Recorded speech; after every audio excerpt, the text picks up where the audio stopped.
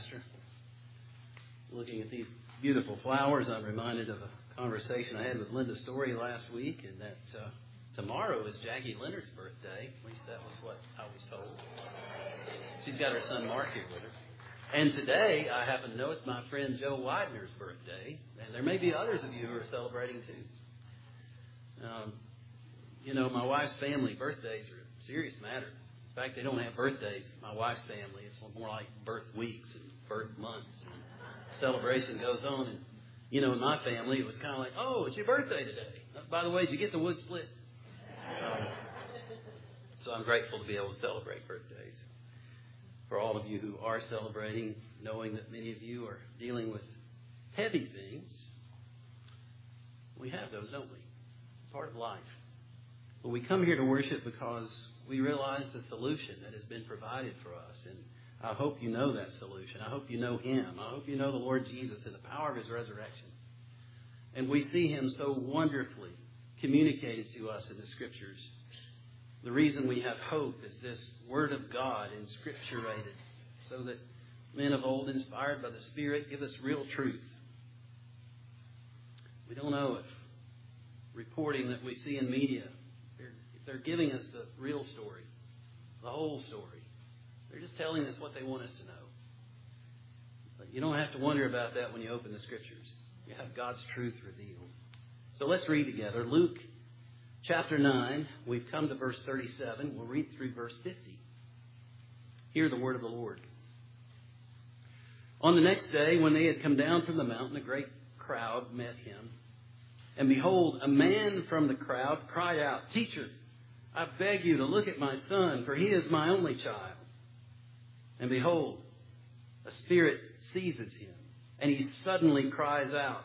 It convulses him so that he foams at the mouth and shatters him and will hardly leave him. And I begged your disciples to cast it out, but they could not." Jesus answered, "O faithless and twisted generation, how long am I to be with you and bear with you? Bring your son here." While he was coming, the demon threw him to the ground and convulsed him. But Jesus rebuked the unclean spirit and healed the boy and gave him back to his father. And all were astonished at the majesty of God. But while they were all marveling at everything he was doing, Jesus said to his disciples, "Let these words sink into your ears. The Son of Man is about to be delivered into the hands of men." But they did not understand this saying, and it was concealed from them so that they might not perceive it. And they were afraid to ask him about his saying. An argument arose among them as to which of them was the greatest. But Jesus, knowing the reasoning of their hearts, took a child and put him by his side and said to them, "Whoever receives this child in my name receives me. And whoever receives me receives him who sent me. For he who is least among you all is the one who is great." John answered, "Master, we saw someone casting out demons in your name, and we tried to stop him because he does not follow with us." But Jesus said to him, "Do not stop him, for the one who is not against you is for you." And may the Lord bless this reading of his word as we give him praise for it. Amen. Marveling at the things of God. Whether we look at a sunset or whether we gaze upon a mountain view or whether we simply are listening to the coo and sigh of a child. Kathy and I get these little videos from our children. Sarah and Joseph will send us little snippets of videos that have our grandsons in them. And, it really doesn't matter what they do. We always ooh and ah, and we think it's absolutely the greatest thing in the world. Whether it's little Ethan in his high chair with his peanut butter smeared all over his face, or whether it's Winchester and Sutton with their school group standing and singing before a congregation, and we can't even hear them sing, but we know they're just doing absolutely great, and it exceeds anything that Pavarotti could have ever dreamed of. We're astounded and we're amazed. We're grateful. There's no feeling like that feeling of seeing family and those that we love and knowing that there is love. When we look at the Lord Jesus, we see the manifestation of God's love as we do in no other. Christ, that one who fills the role that we wish to be filled. We talked about it in Sunday school this morning in the book of Judges. We see all these very deeply flawed and imperfect people who come on the scene as a means of deliverance, and yet they are deeply flawed and imperfect.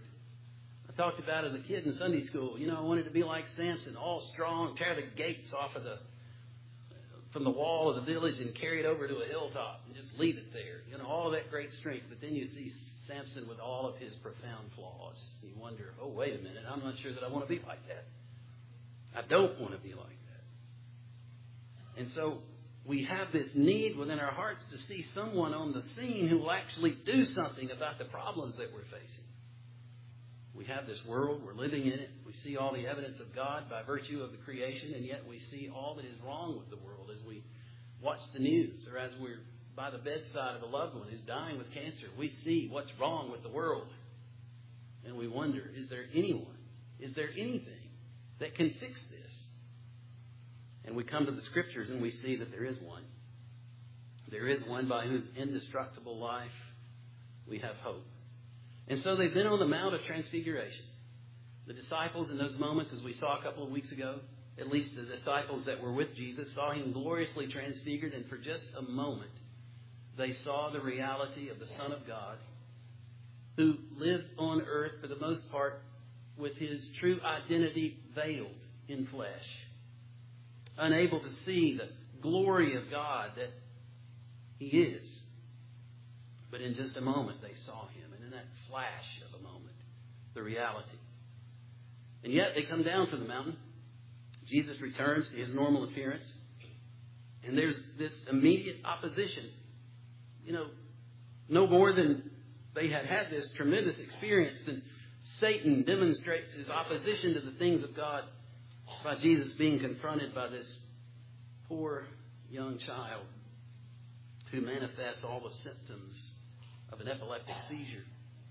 But as we read the Scriptures, we realize that in this case, it's caused by a demon.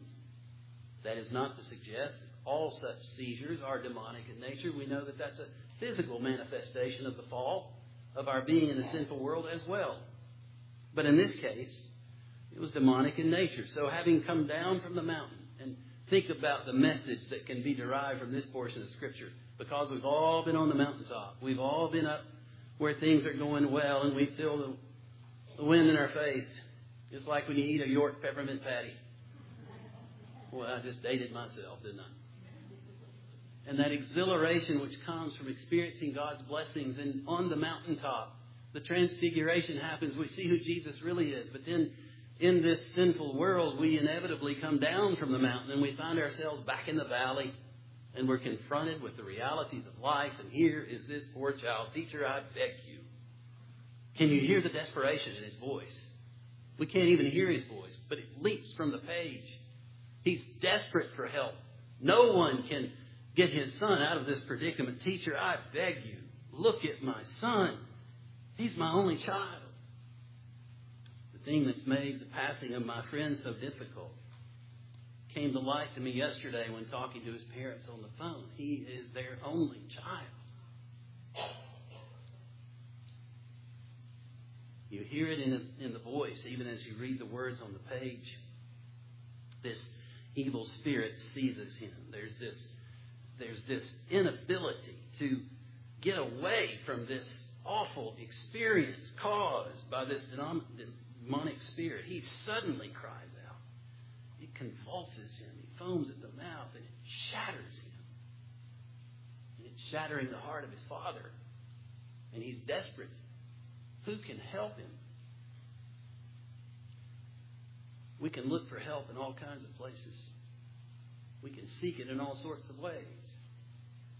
But help only comes from the one who's able to provide help. Yes, we can call out and we can seek it all we want. But in the end, there's only one who can rescue us. I saw an article. I didn't read it because I wasn't all that interested or infatuated by it. But nevertheless, this very rich man, I think, to be a billionaire, I saw that He's taking over 100 pills every day, vitamin supplements and other things, and he's exercising and working out. There's a picture of him. He looked all buff, you know. I'd bump you up. You know, he looked really something. But his intention of going to all this extreme lengths is so that he can continue to live and not die. And I was looking at that and I thought, buddy, I've got news for you. You may be just as healthy as you can be when you check out, but you're going. Because the Bible says it is appointed unto man once to die, and after that the judgment. Unless Jesus returns before it happens, he's going to leave here. He's going to die, and so are all of us. That's not the issue. It's going to happen. It's not a matter of if, it's when. But who's your help as you lift your eyes to the hills? Where does your help come from? If you look to the Lord, there is real help. There is real rescue. There is real deliverance. And so this man comes to the right person for help. You know, he looked to his disciples. I begged your disciples desperately. He's looking for anybody. He wanted them to cast out this demon, but they could not. In the other gospel accounts, Jesus makes clear that this type can only come out by prayer. Apparently, the disciples, as they had the experience of being able to wield something of the power of God, and they're recently being sent out and having cast out demons, they come up against something that they can't handle. Christ alone prevails against sin, its consequences, and all the forces of wickedness. Yes, we can get temporary help from a number of people. Our brother Chuck Whitmer is going to be going in for surgery on Tuesday, and we're praying that the procedure will be successful, that the restored blood will be restored to his heart. Oh, precious is the flow. And we're praying that that will be restored to him. Because the doctors have the skill and ability to be able to perform this procedure. But we know those skills are limited. Ultimately, all of us at some point are going to have an ailment that they can't remedy. No amount of medicine, no amount of surgery will be able to accomplish it. Christ alone prevails against all, even death. Oh, faithless and twisted generation, how long am I to be with you and bear with you? Bring your son here. See, there's nothing lacking in the power of God. But often our faith is lacking because we have such a tendency to trust in ourselves. And so we see the answer. There is one who is able to help. There is one who is able to deliver. That even though we will ultimately succumb to something, when our faith is in the Lord Jesus, we will find ourselves in his presence because Christ has said, he who believes in me will never die. Death, our enemy, in Christ becomes our friend. For what is death but the means by which we are ushered from this life into his presence? Have you ever thought about it that way? We're just simply moving from the land of the dying to the land of the living. Jesus has done that for us. The reason the Son of God appeared was to destroy the works of the devil. This child, an object of Satan's scorn, is delivered because the Son of God has the power to deliver him, and he has the power to deliver you. Now, in the immediate sense, we may continue to be encumbered with that sickness or illness, but there's coming a day when in the presence of the Lord we'll realize that there are no more tears, there's no more sorrow, there's no more death or dying. All of that will be no more. I'm looking forward to it more and more. And so, here they are. Bring your son. Bring him here.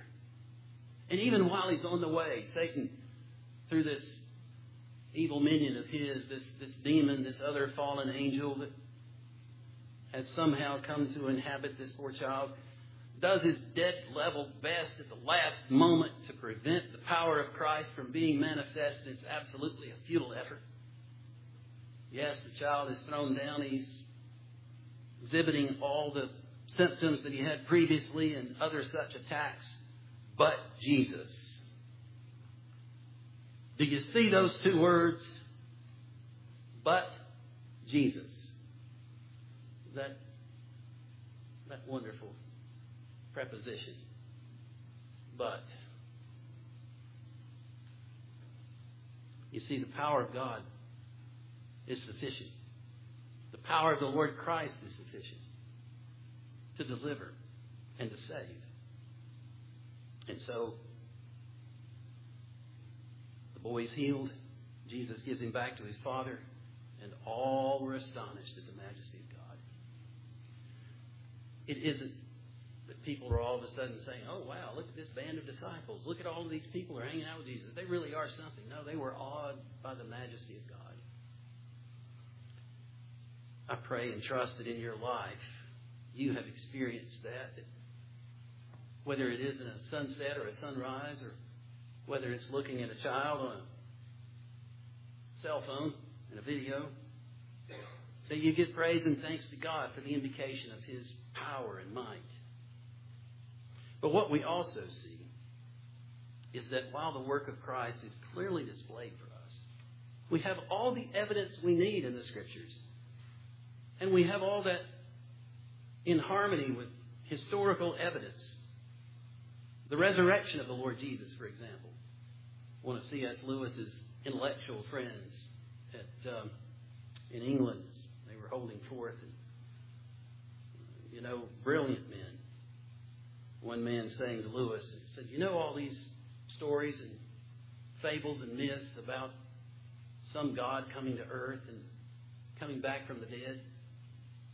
Well, it seems as if there was somebody that actually did that.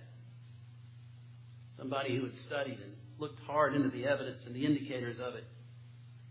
And it is absolutely that rock that you cannot get around in any study of history, is just who is the Lord Jesus and what is it that He really did, as the cross stands out in glorious, wondrous contrast to all of the world. And as we consider the resurrection of the Christ, the fact that we're meeting on this first day of the week and bearing testimony to its reality.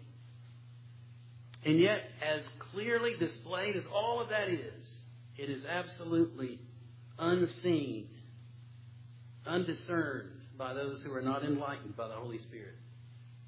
Jesus told them, they were prone to think, oh, wow, here's a great victory.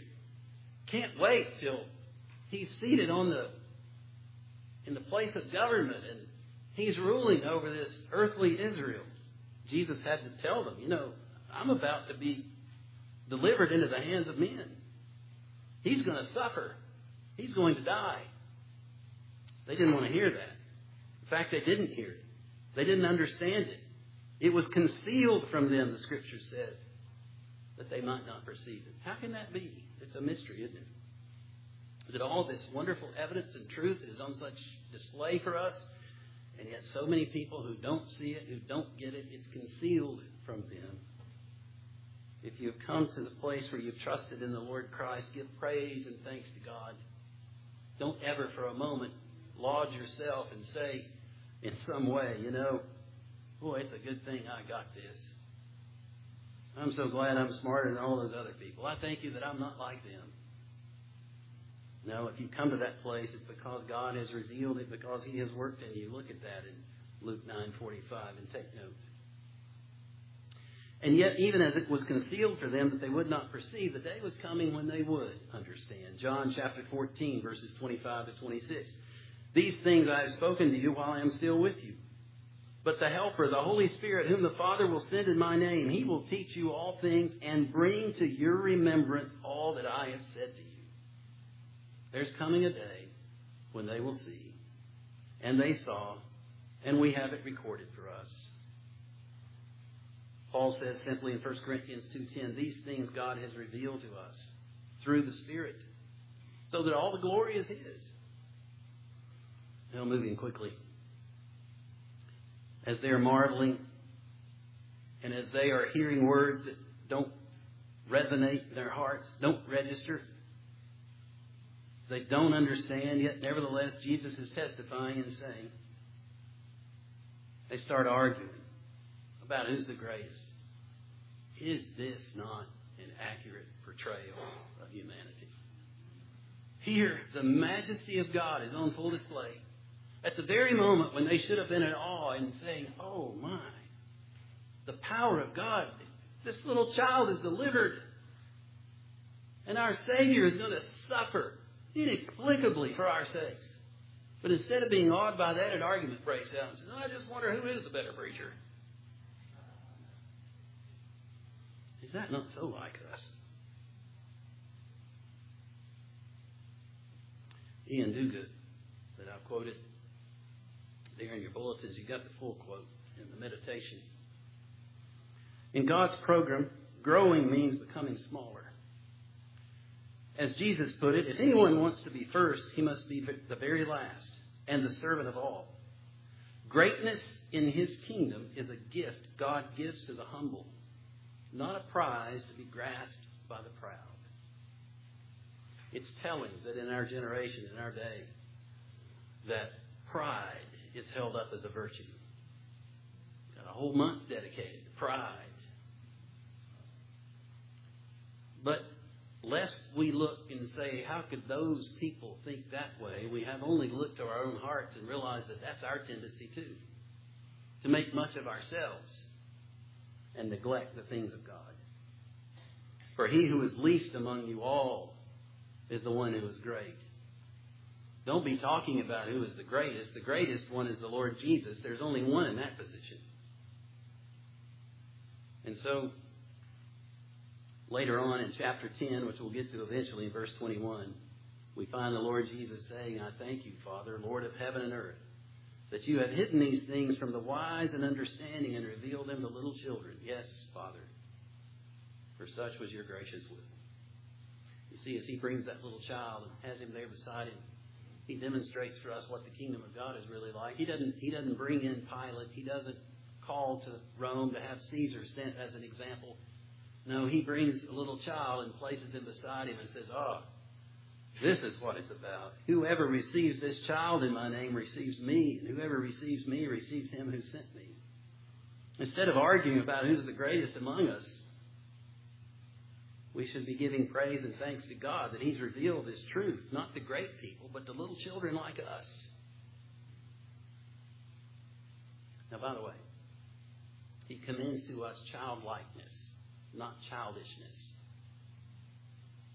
Do you get the distinction between those two things? I think sometimes in the church we have gotten them confused. And it seems as if childishness has become a virtue. This age that we live in, after all, would have us say in some stage of adolescence. That's what's commended to us. People out there acting wild and crazy and yelling as if they have no self-control whatsoever, because they don't. Apart from God's Spirit, we don't. But it's as if we hold up immaturity as a virtue. God's not commending childishness to us, but childlikeness. That we would trust in him as a little child, trust those around him. And so that's commended to us. Finally, and I had to make 4 points because I'm trying to get as much as I can,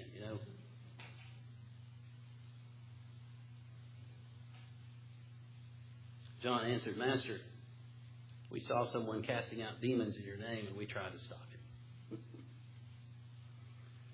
He wasn't one of us. He doesn't follow with us.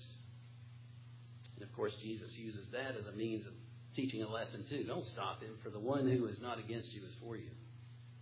Now, this is elaborated on a little more in other places, but the idea is have a gracious attitude toward all others who serve the Lord. It doesn't mean that we would make them elders in our church or that they would even have a place in this pulpit, but nevertheless, we should be gracious toward all who serve the Lord, even if they're not among us. I'm grateful for the way in which that kind of cooperation has been extended to me through the years. I experienced it last night. Bruce's parents wanted me to do the service, asked me to do it together with their former pastor. So I called Eddie Deeks, got his name in my phone, and talked to him. He said, I'm glad to serve with you, and just let me know what scripture you want to read, and I'll choose something else. And I said, no, sir, you choose the scripture, I'll choose something else. And we got in an argument about that over the phone. And I had to catch myself, and I thought, boy, I'm so thankful.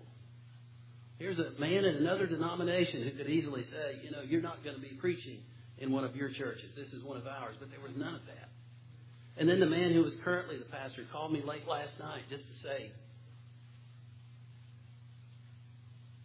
I want you to come. I want you to preach your friend's funeral. He didn't have to do that. And I want to extend that kind of gracious kindness toward others in our service to the Lord. Paul says in 1 Corinthians 1:10, I appeal to you, brothers, by the name of our Lord Jesus Christ, that all of you agree, and that there be no divisions among you, but that you be united in the same mind and the same judgment. Instead of arguing over who's the greatest, or me trying to get my way, how can we serve the Lord together in His way? And then finally, Philippians 1. First of all, in verse 15, some indeed preach Christ from envy and rivalry, but others from goodwill. Now, what's he saying there? Well, it's obvious, isn't it? People preach Christ for different reasons. They're different motivations. I'm ashamed to say that things haven't changed. We have people doing it today who are in it for the money. It offers a certain prestige or power or whatever it may be. Now, we can turn our guns around and start shooting at each other because of this tendency, or we can follow through with what Paul says in verse 18. What then? What about all of that? What's he concerned about? Only that in every way, whether in pretense or in truth, Christ is proclaimed, and in that I rejoice. It doesn't mean that we are to be undiscerning. It doesn't mean that we are to set aside all thought in consideration of others who are engaged in ministry, but it does mean we're to have a gracious attitude toward them, and realizing that they're not against us, they're for us if we have this understanding of the gospel and simply giving thanks that Jesus is being proclaimed. Sure, they may not do it the way that I would. And there may be reasons that I would offer such a critique, but I give thanks that Christ is being proclaimed. And so, in living life, it's another reminder to us that whatever our circumstances may be, that whatever is wrong with us, all of that is an indication of the world that's gone terribly wrong. What more evidence do you need? What statistics could I possibly quote to you that indicate to us that the world is not going in the right direction? It's not just the government in Washington or in London or Moscow. It's not just those indicators. It's what's happening every day around us. There's a memory care center right over here across the road. And other places like that, of those whose memory is leaving them. And we realize that all is not right with this world. What can possibly be the remedy? Medical science has not risen to the level of being able to deliver us from everything. Sure, they can put a splint or a cast on a broken bone. But who can deliver us from this awful manifestation of sin and depravity? I'm telling you, only Jesus. Even though it's not realized in full here, it will be. And every day, whether you're trying to balance your checkbook or whether you're trying to balance all those doctor appointments. You know, my dad said he never had to keep a calendar when he was working, but after he's retired now, and he's 91 years old, he said, you know, his calendar's more filled up than it's ever been with doctor appointments. They're always going to see somebody. And you're trying to balance all of that. How can I maintain my sanity? How can I keep taking care of this loved one that's not getting better? He's getting worse. She's getting worse. What can I possibly do? Remember the one who is the answer. And live out every day in faith, even though we cannot understand this world and its entanglements. Somebody posted this past week, you know, it was one of those little pictures of something that had been done in cross-stitch or needlepoint. I can't tell one from the other. I never did know the difference between knitting and crochet. So I can't explain to you sewing any better than I could tell you how to make fudge right now. I just know that when something's good, I like it. And you see one of these things that's been carefully done, you know, needlepoint, cross-stitch, weaving, whatever it is. It looks wonderful, but then you turn it over and you see the back side, and you've got all these wads and skeins of yarn there, and the image is entirely imperceptible. That's what life looks like right now. It looks like a mess. I can't make any sense out of that whatsoever. But you know what? God has designed that because there is the front side. And And we'll see it one day. Because Jesus never fails. He was on the scene in this moment to do what was necessary. And He is here now by the power of the Holy Spirit to redeem us and to save us so that one day,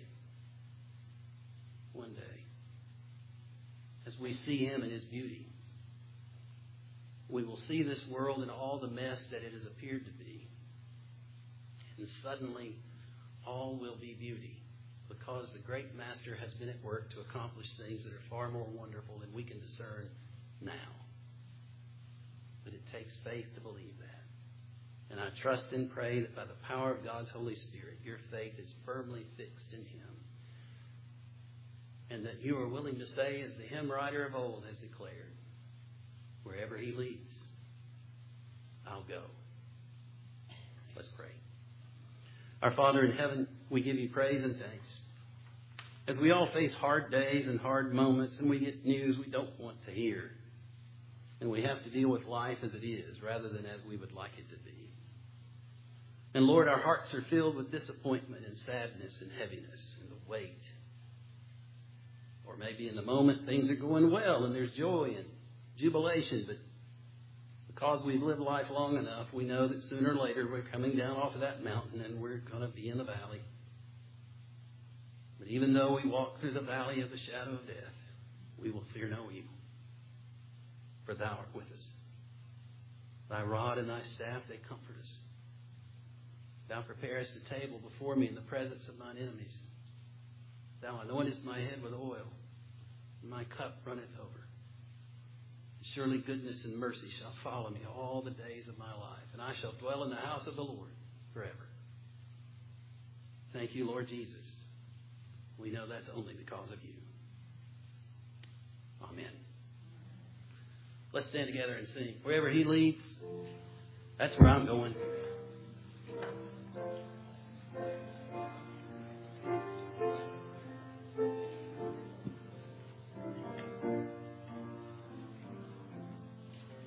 Take up thy cross and follow me. I heard my Master say, I gave my life to ransom thee. Surrender your all today. Wherever He leads, I'll go. Wherever He leads, I'll go.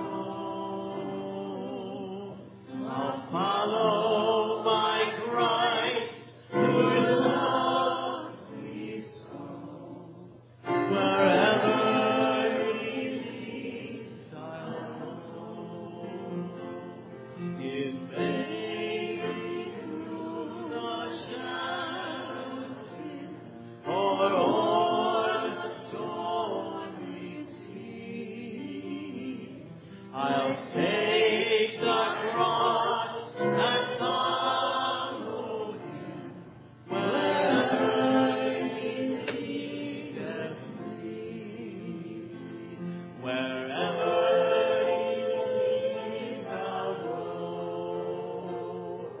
Wherever He leads, I'll go. I'll follow my Christ, who loves me so.